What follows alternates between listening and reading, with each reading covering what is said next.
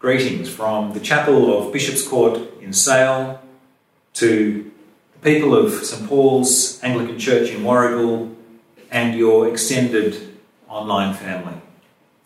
I'm grateful to your rector, Reverend Tracy Lowson, for inviting me to participate in one of your pre-recorded services.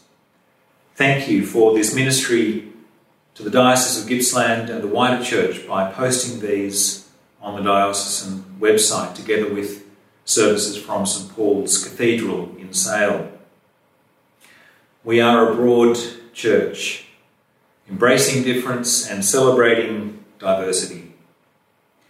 This Sunday is a good example of that, as some Anglican churches keep the feast of Corpus Christi, the body of Christ, or Thanksgiving for Holy Communion, as it is in our Australian calendar of festivals, where it falls on the Thursday following Trinity Sunday and is thus sometimes transferred to this Sunday. Echoing St Paul, Augustine of Hippo reminds us of the two related senses in which we can think of the body of Christ as being present. Sacramentally in the bread of the Eucharist, for which we give thanks this week, and missionally in the church, those baptised into Christ's death and resurrection. So Augustine writes, "You are the body of Christ. In you and through you, the work of the incarnation must go forward. You are to be taken, blessed, broken, and distributed, so that you may be the means of grace and vehicles of the eternal charity." I want to reflect with you on what St Paul's exhortation in our first reading to discern the body of Christ, the Lord's body, might mean during the COVID-19 pandemic, and what we might learn from the experience of being unable to come together either to receive the body of Christ sacramentally in the Eucharist as we would normally do, or to give the usual gathered expression to our collective identity as his body, the Church.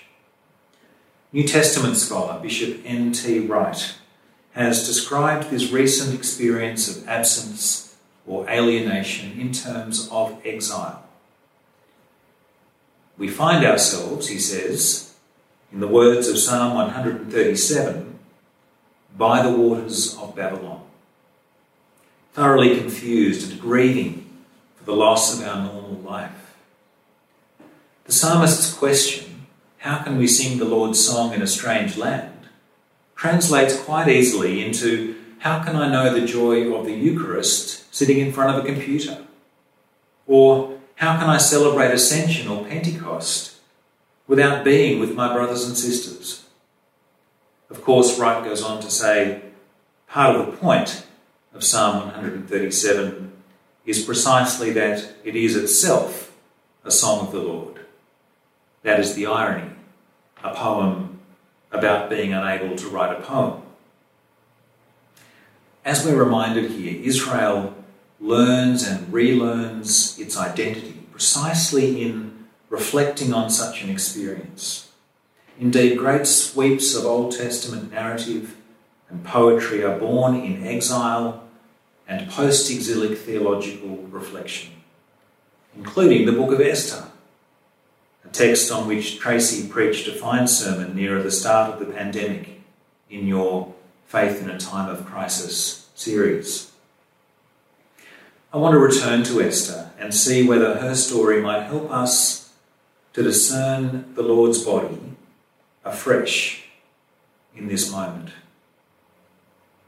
Friedrich Nietzsche once said, "I know of no other way of coping with great tasks than play."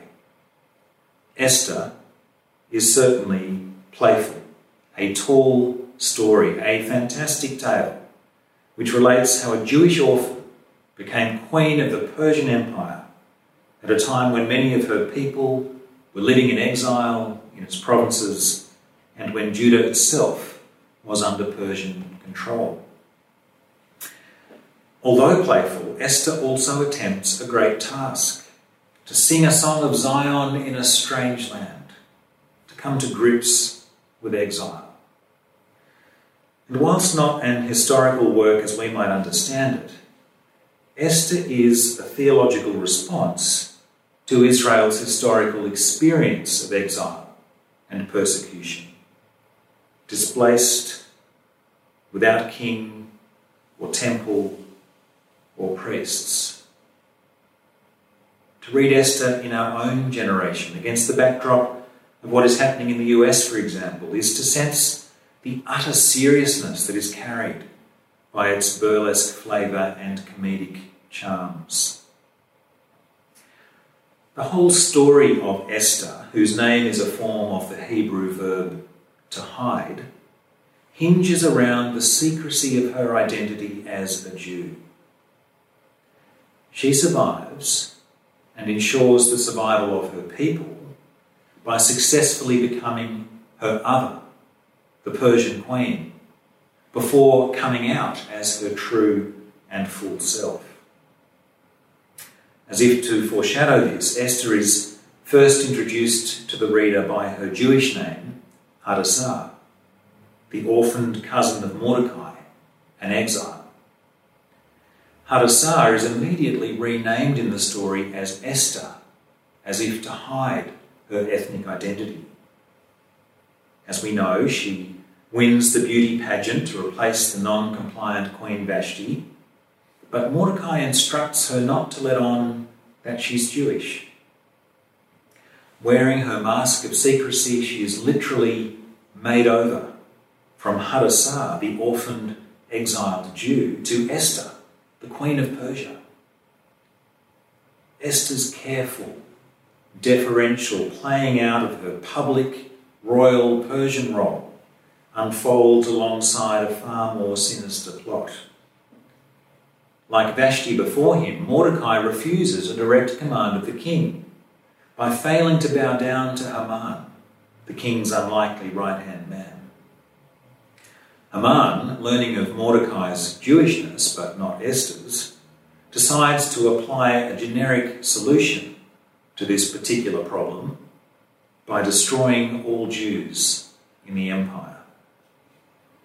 It is a dangerous and uncertain world indeed, when the fate of individuals and peoples hangs in the balance, or rather the imbalance, of frail egos, as we know from our own geopolitical context. The tension between the public transcript and the private transcript that Esther must manage not only makes for great drama, it also names the real-life experience for Esther's first readers and far too often since. How many European Jews in the 1930s could relate to Esther's dilemma? When is it safe to come out? I won't rehearse Tracy's compelling account of Mordecai's question to his cousin. Who knows? Perhaps you have come to royal dignity for just such a time as this. Question that speaks to us also in this moment of crisis. Risking her life in response to that question by appearing before the king unbidden, Esther approaches not only as his queen, but unbeknown to him, as one of those whose destruction the king has just ordered and toasted on the basis of Haman's chilling account of Jewish otherness. Granted a hearing by the king, Esther doesn't just come straight out with her problem, but plays it slant, buttering up the king and Haman by inviting them to consecutive banquets. This signals the start of a whole series of narrative reversals, which end up with Haman being hoisted on his own petard, or rather hung on his own gallows, which he had, of course, built for Mordecai, a mere 50 cubits high, mind you, taller than Solomon's temple. A reminder that this is a tall story, and a darkly funny one at that.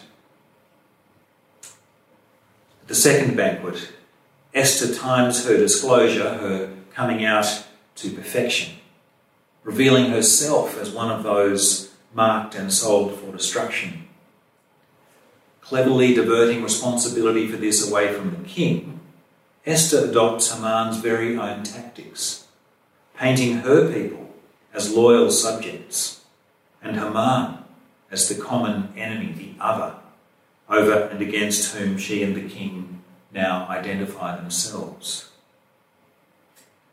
It is also, therefore, a cautionary tale, for the Jews in this story end up behaving like their Persian oppressors. In this week when footy has returned after a fashion, I have this theory about the tribalism of the AFL. The footy is the one place where we can wish the worst upon our enemies, our others. It's only a game, of course, isn't it? In the same way, might we think of this story as something of a playful way of pushing the boundaries, of asking how much the exiled Jewish community can bear and how far can it go in re-establishing its identity. Esther's forced integration into the Persian court, her being made over from Hadassah to Queen Esther, personifies the violence of exile experienced by her people, a rupture that is always more than geographical. She suffers the violence of assimilation, in which things that belong in the public sphere, culture, language, faith, are driven into the private sphere.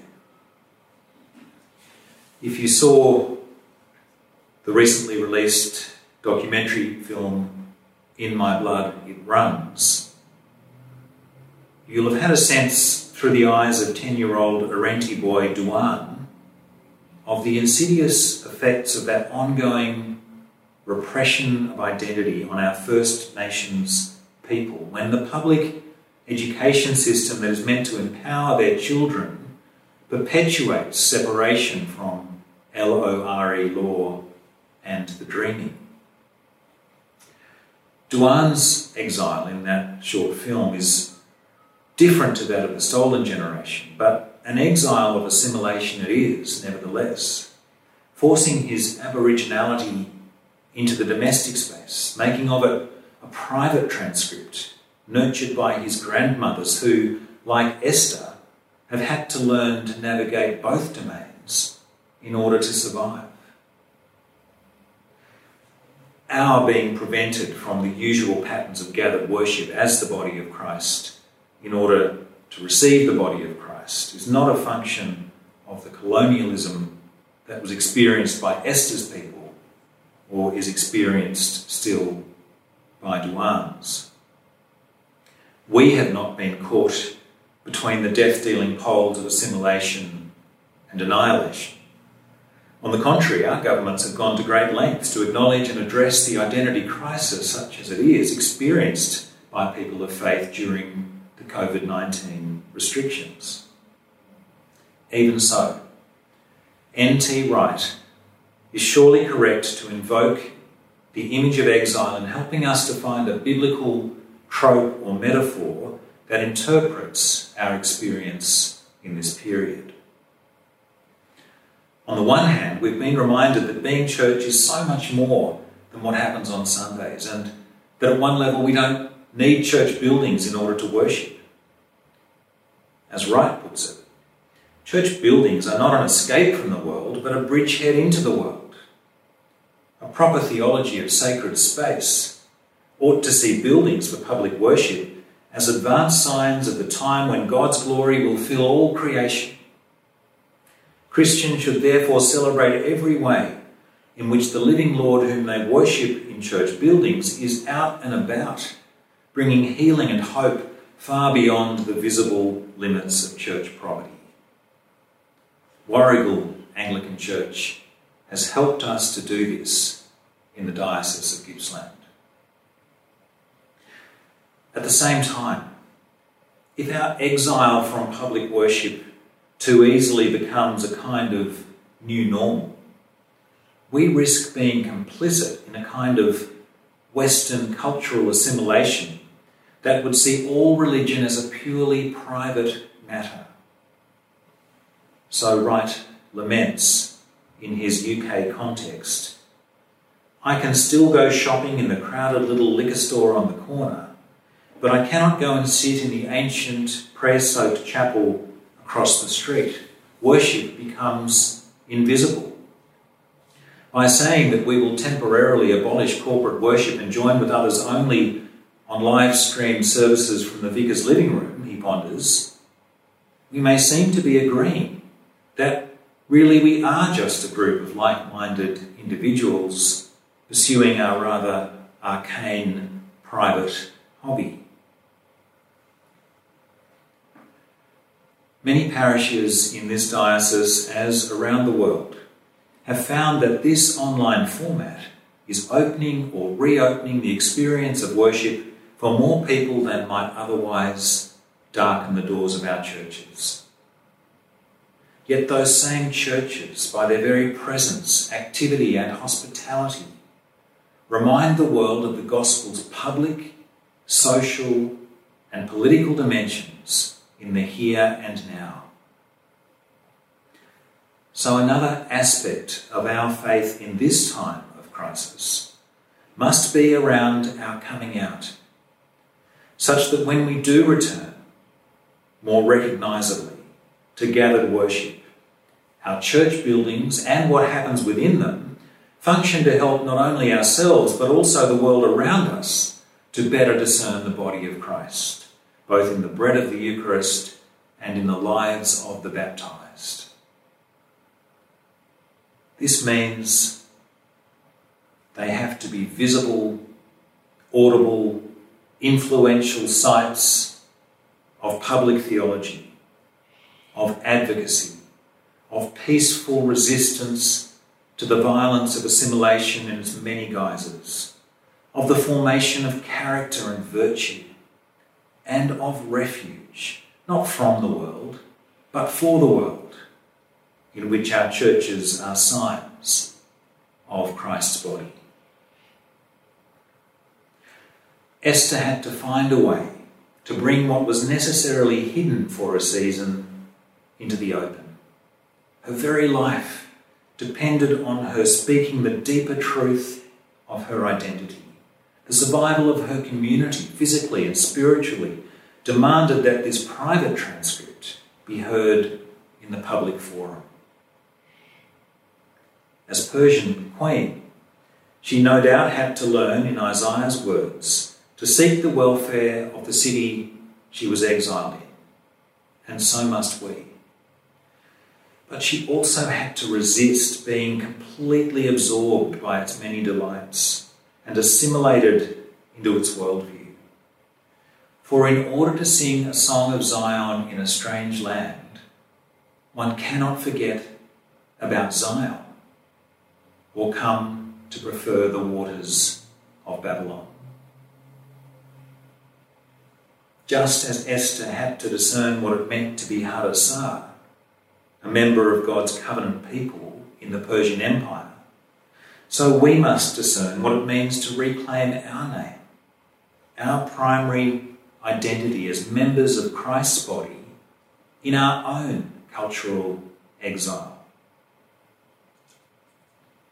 We don't yet know exactly what that will look like, but we do know it will mean being called out, consecrated, broken and reformed and sent, so that in us and through us the work of the incarnation might go forward.